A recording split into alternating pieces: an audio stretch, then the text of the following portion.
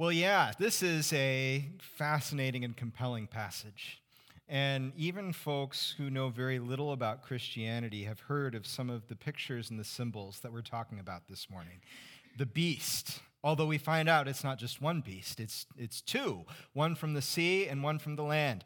And I don't know if you've ever seen a Godzilla movie, but nothing good comes from the sea, right? Godzilla comes up out of the sea to trample Tokyo. And you have the same sort of idea here. We could probably name this sermon today like Godzilla comes out of the sea or something along those lines. And it's not a pretty picture either. It's a picture of some sort of force, of some sort, it's hard to define. It's given as a picture instead of a verbal description, like this is exactly what it is. We have an allegory, we have a symbol. It's like a beast that comes out of the sea and reigns and has dominion over the earth. And some people worship and profit by it, and some people who refuse to worship are crushed by it. And then there's a moment, as a matter of fact, in this passage, right in the middle between the descriptions of the first and the second beast, where it says, if anyone is to go into captivity they will go. And if anyone is to be killed with the sword they will be killed. It's almost like a throwing up of the hands of, yep, this is going to be rough. This is going to be hard.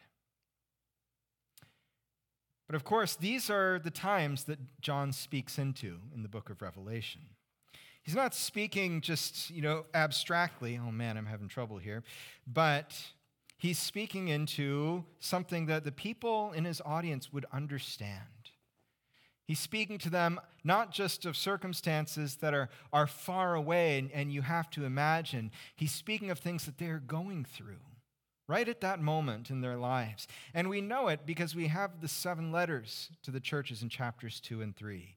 And they're almost all characterized by, you're doing some things well, here are some things that maybe you need to improve on, or you better stop doing, or you're not going to be part of the club anymore. And then there's always a sense of, and here's what you're suffering. Here's what you're suffering.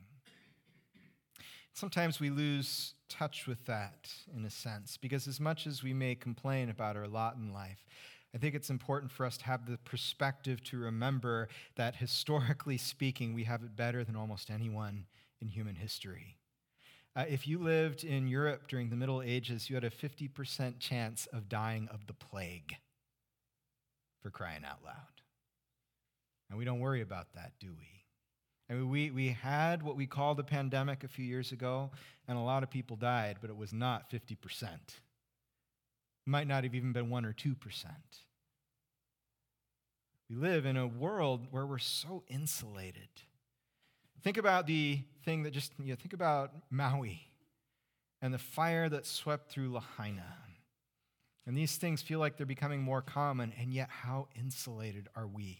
Even in California, where no one will insure us anymore because of the fire danger, we still don't expect to be mowed down by fire.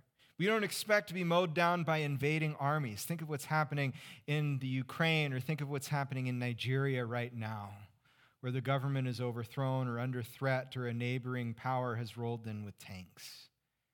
And folks, especially in the United States, that has never happened in our history, at least not in the west part of the country. There was that whole Civil War. But it's amazing how insulated we are. And so I think that sometimes, that's part of the reason why when we read these passages, they talk about the beast and they talk about these sufferings and these tribulations. We think, well, that's all about the future someday, because we can't imagine it happening in our own world. Or if we can, we think, well, we've got it so good now, so God must be talking about things getting a lot worse than they are.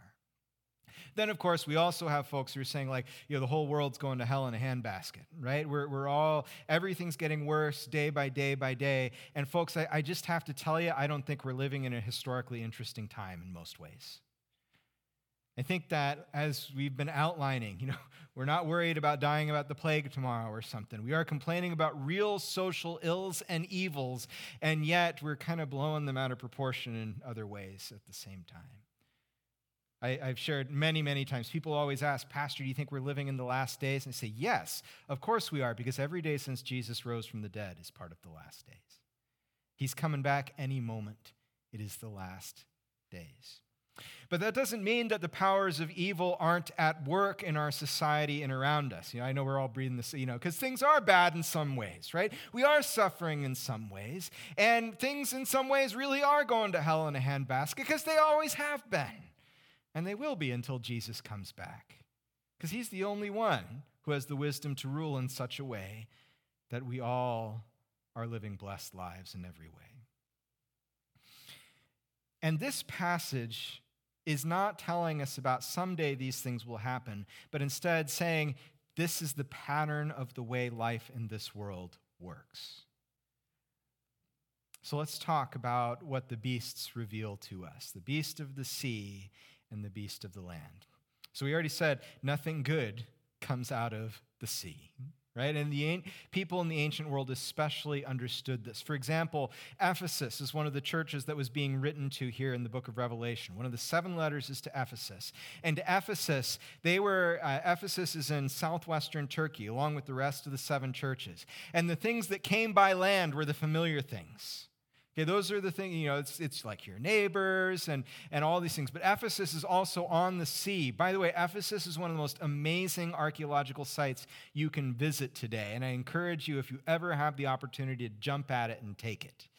But Ephesus used to be by the sea. Now everything is silted up and it's several miles away from the sea these days.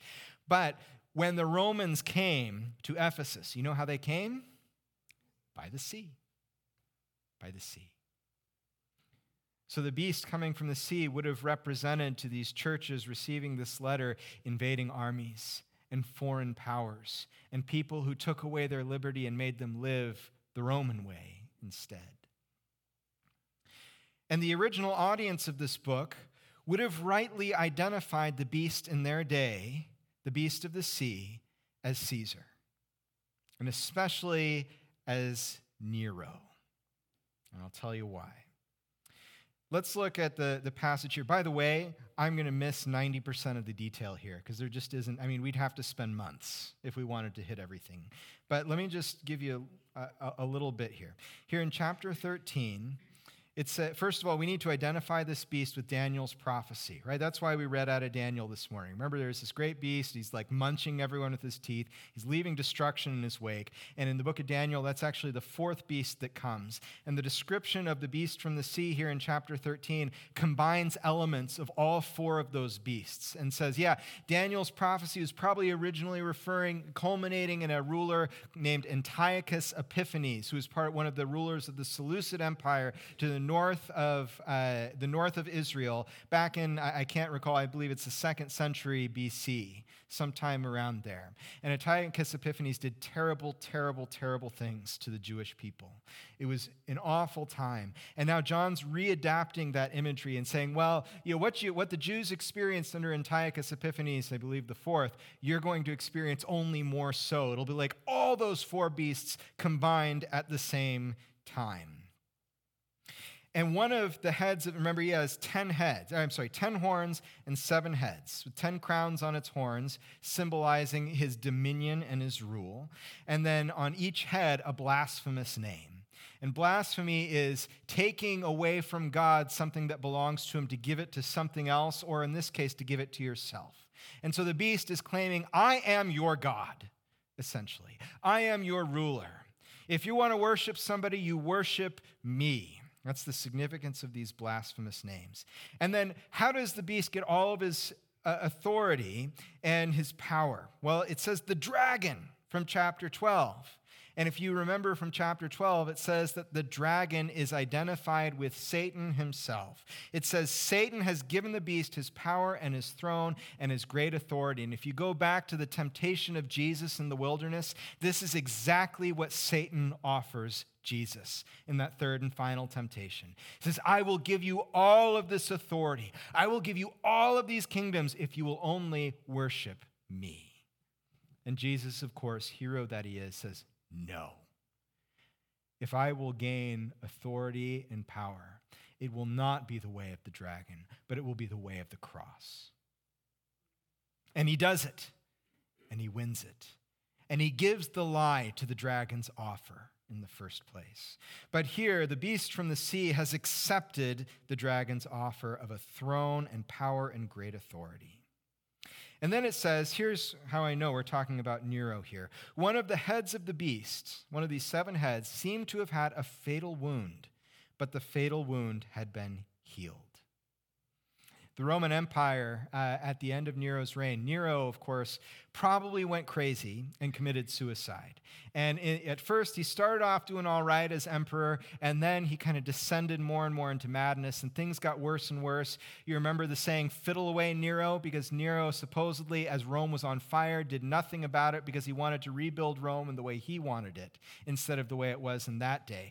Nero was the man, the Roman emperor, who used to take Christians. He didn't start by persecuting Christians. As a matter of fact, Nero may have been the emperor who set Paul free at the end of his Roman imprisonment, but something changed during his reign, and near the end of his reign, Nero would light his gardens in his palace with the burning bodies of Christians. He was a bad guy. And in his madness, he commits suicide, and he has no heir. And then you have what's known to historians as the year of the 4 emperors. Because there's a power vacuum. And so first, one governor steps up, and then, someone bribes the Praetorian Guard, the guard of Caesar, and they kill the emperor, and the new emperor comes in, and he can't hold on to power. And the 3rd emperor takes over, and he comes in, and he can't hold on to power. And finally, Vespasian rules for 10 years. And at least politically, he did a pretty good job. But Vespasian, do you know how he came to fame? He was the general who destroyed Jerusalem in AD 70. Josephus records it in his book, The Wars of the Jews, or Jewish War. And Josephus lived through it. It's amazing. This is an eyewitness account. And then, I had all of this written down, so now I got to pick it up here. So Josephus was then captured by Vespasian, and this is what he said. Actually, this is what it's recorded that he said, I think, through Tacitus and Suetonius, other Roman historians, as well as through Josephus' own words. It says, I'm sorry, I didn't include that quote. But Josephus essentially says, Vespasian, you're the guy.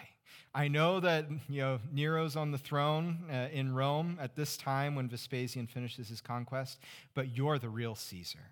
And that's exactly how it turned out to be. Isn't it amazing how God's people somehow get wrapped up in all of this? In the year of the 4 emperors. And Vespasian, it says that he minted coins during his reign that celebrated his destruction of Jerusalem. So here is the head that looked like that had been received the fatal wound. Nero kills himself, and it looks like the whole Roman Empire is about to fall apart. But the fatal wound had been healed by Vespasian's rule. And the whole world was filled with wonder and followed the beast. There was a real sense that Rome's going to fall apart, and then Vespasian comes along, and now the Roman Empire is stronger than ever. And so the people say, who is like the beast? Who can wage war against it? There is nothing that can kill the political power of Rome. Let me tell you another thing. The number of the beast, 666, right? This is, if you've ever seen a horror movie, I'm sure you've seen 666 somewhere, right? No one really understands what it's about, but we all agree it's probably bad. The most direct way of understanding what 666 stands for is to transliterate, which means to take the letters, the Greek letters of Nero Caesar, and then transliterate them into Hebrew using the same Hebrew letters. And in Hebrew, each letter has a number, a corresponding number. And when you put those numbers together from Nero Caesar, actually the Greek is Neron Caesar, the numbering of the letters results in 666. Because Nero represents the power of Rome that was nearly destroyed and yet came back again. Perhaps even more significantly, though, 666 represents a failure to reach 777, the number of perfection and completion for revelation and in Jewish thought. naming the beast ultimately as a parody of all that God offers in Jesus Christ. As a matter of fact, the Sibylline Oracles, a Jewish pseudepigraphal work predating the time of Jesus, transliterates Jesus' name. They didn't know who Jesus was. They weren't referring to the historical Jesus. Remember, Jesus' name in Aramaic is Yeshua, which is the equivalent to the Hebrew Joshua. God saves. So the Sibylline Oracles say, it's interesting. If you transliterate the name Jesus from Greek into Hebrew, just like we did with Caesar Nero, the resulting number is 888. Beyond perfect. Thus, Christians in John's day have a complex relationship with the state. On the one hand, the New Testament says, give your obedience to the state as God's agent for order. Romans chapter 13, we'll just go there briefly. Right? This was a popular one during the pandemic. How do we respond to everything that's happening? And Romans 13 was a good place and a right place to go. And it says this, let everyone be subject to the governing authorities, for there is no authority except that which God has established. The authorities that exist have been established by God. Paul's like, you didn't get it the first time? Let me give it to you a second time. And there'd be a reason for this, because the Jews would be like, we hate the Romans. And Paul would say, well, the Romans are ruling over you, and that's not an accident. God is at work. His goal for you is not to overthrow the Roman power in your life, but to recognize that God has placed it here and to live as his people anyway. He says, consequently, whoever rebels against that authority is rebelling against what God has instituted. You're rebelling against God. And if you do it, you will get judgment. For rulers hold no terror for those who do right, but for those who do wrong. So you have on the one hand Paul's statement there. You got to obey the governing authorities. God's put him there. Do it. But he also adds something for us. He says, rulers hold no terror for those who do right, but for those who do wrong. And we know that's not always true, is it? We know that's not always true. And Paul's aware that that's not always true, too. Paul's aware not least because he died at the hands of the ruling authorities for being a Christian. He died like Jesus did. So Paul is telling us, hey, as a rule, obey. But there come times when the rules don't work in that way any longer because the state is no longer an agent for our good. And so we obey where we can and everywhere we can because even Jesus did. Remember, I love this. Peter has this interaction with the religious leaders, and they say, hey, you guys pay the temple tax, right? You and Jesus and everyone else. Peter's like, of course we pay the temple tax. Like, we can't be good Jews without paying the temple tax. I'm offended that you even asked. I might be, paraphrasing a bit. And then Peter goes to Jesus, and he says, hey, Jesus, we pay the temple tax, right? And Jesus says, well, I don't owe any temple tax because the temple's all about me. Right? God can't pay the temple tax. That doesn't make any sense here. He's not quite so explicit as that, but I think this is how we should understand it. The temple's pointing to me. We don't owe a temple tax. But so we will satisfy those people, and so we will satisfy your conscience, and so we will fulfill all righteousness. Peter, go throw your line into the sea, or however he fished in those days, and when you pull out a fish, you'll find a coin that's enough for your temple tax and mine. What an amazing thing. Jesus is saying, I don't have to do that. I mean, it's actually all about me. It's giving money to myself. I don't have to do that, but I will. And I think all too often, we look at what the world requires out of us and what the world asks out of us, and we say, I don't have to do that, so I won't. And does that help our witness? When we refuse to be a part of society because we say, well, I don't have to. Or, my rights, don't trample on my rights. Is that helping us witness to Jesus Christ? Is that helping us to maintain hey, we are part of this here with you when we intentionally set up those divisions? No, I don't want to do that. See, there are places where we do have freedom to say yes or no. And Paul actually talks about this. He talks about this in the context of our fellowship with each other, where he says, when you go to the marketplace, the meat there has pretty much universally all been previously sacrificed to idols. And some of you, when you go out there and you buy that meat, you feel like, I feel guilty. It's like I'm participating in that idol sacrifice. And some of you, when you go out there, you're like, I just need some meat. I'm not participating in that at all because that's not real worship. And I know what real worship is. And Paul says to that second group who understands the freedom that they have in Christ to eat meat, whether it's been sacrificed or not. He says to those folks, you know what? You are right in your understanding and wrong in your choice. Because when you go and you buy that meat and you eat it at home, the brother with a weak conscience who doesn't understand the difference is saying, they're worshiping idols, so it's okay for me to worship idols as well. And Paul says, how dare you? How dare you do this and keep people away from Jesus and ruin their faith as a result? Who do you think you are choosing your knowledge over love?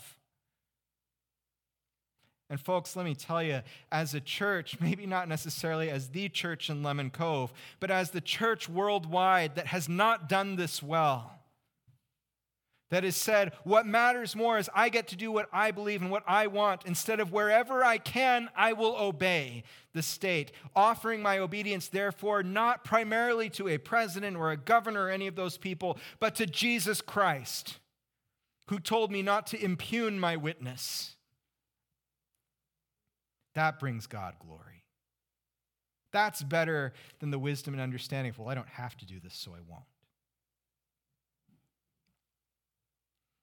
I think that's part of our struggle with the beast today. Because the fact of the matter is that even though the original audience would have definitely identified the beast from the sea as Nero, and they would have been right to do so, we're seeing a pattern in history in which Satan says to our rulers in one way or another, I will give you my power and authority if you will follow my way. And the way of the dragon is sometimes compelling, isn't it? Because the way of the dragon says, take what you can when it's available. And there are times when we do. There are times when we say, it would be really hard to walk the way of the cross here. And say that even though this law benefits me, I understand that it doesn't benefit my neighbor. And so when it comes to my vote, I will vote for the benefit not just of myself, but of my neighbor. And it comes to us as well when it says, well, how will we get our way? I mean, that's the question the dragon asks in the first place. How will I get my way? And notice it's not the question that Jesus ever asked. As a matter of fact, Jesus was fond of asking the opposite when he came to Gethsemane. Remember, just before his death, did he say, oh, Lord God, I am so glad for what I'm about to experience. Like, I know it's going to glorify you, and I know that we're going to save the world. I know this is going to be great. It may hurt for a little. No, Jesus came in and he sweat drops of blood, praying, if there is any other way, Father, let's do it that way. But not as I will, as you will. It's much harder to walk the way of the Lamb. And God's people in the first century understood this, and that's why we get this saying, if anyone is to go into captivity they will go. If anyone is to be killed with the sword they will be killed. It's an acknowledgement, if you walk the way of the Lamb, you may go to captivity. God has not promised to shelter you from that. He hasn't promised to shelter me from that. He says, if you walk the way of the Lamb, you may choose to be killed with the sword. You may choose even a violent death. It may not just come to you. It may be your choice. And I want you to think of the folks in the first century who are standing before the judges. They've been ratted out by their neighbors, especially, I think it was the church in Sardis. Let me go back and just double check here. No, the church in Smyrna sounds similar, but the church in Smyrna. It says this, I know your afflictions and your poverty, yet you are rich. I know about the slander of those who say they are Jews and are not, but are a synagogue of Satan. Most likely this was that the Jews in the synagogue were putting the Christians out and saying they worship forbidden gods. to the local magistrates, who then hauled them in front of the governor. And the governor would say, you need to sacrifice to the gods or maybe even to Caesar to show that you are a good Roman citizen. And the people there would be faced with, do I betray Jesus Christ or by walking the way of the Lamb? Or not by walking the way of the Lamb. Ooh, that would be bad. Did I betray Jesus Christ by walking the way of the dragon and getting out of it where I could? Or do I be faithful to Jesus Christ and walk the way of the Lamb, choosing the cross even unto death? God is promising us here, I won't protect you from everything in this life. Not in this life. But he also reminds us, who are the people who worship the beast? Verse 8, all inhabitants of the earth, all of them, will walk the way of the dragon, will choose to love the dragon. And who are they? Who are these people who do this? All whose names have not been written in the Lamb's book of life. Oh, and by the way, he's the Lamb who is slain from the creation of the world. That's the way of the Lamb. So here's the advantage. I'm 41 years old. You know, if I live an average life, I'm about halfway through my life. I got 40-ish years left. So let's say I live another 40 years.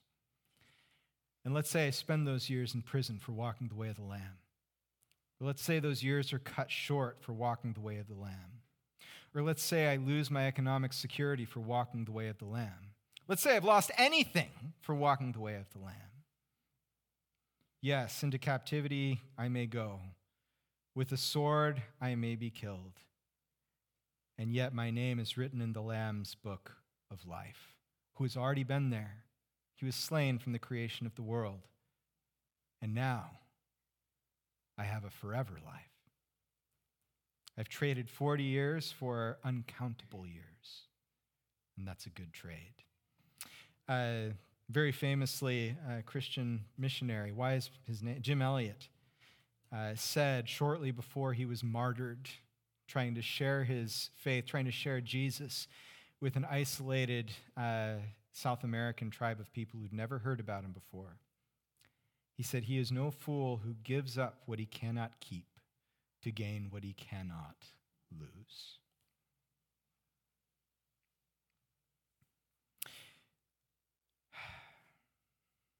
Christians have a complex relationship with the state. On the one hand, to give their obedience as God's agent for order, and on the other, to resist the self-aggrandizing and sweeping claims the state, in partnership with the dragon, makes for itself. And we're called to be that prophetic voice in the middle of it, saying, here is your role. You are accountable to the one true God. You are accountable to the way of Jesus. And though you call us anywhere else, we will not go. We will be faithful to you insofar as we can be. But when we must choose between you and the Lamb, we will choose the Lamb every time.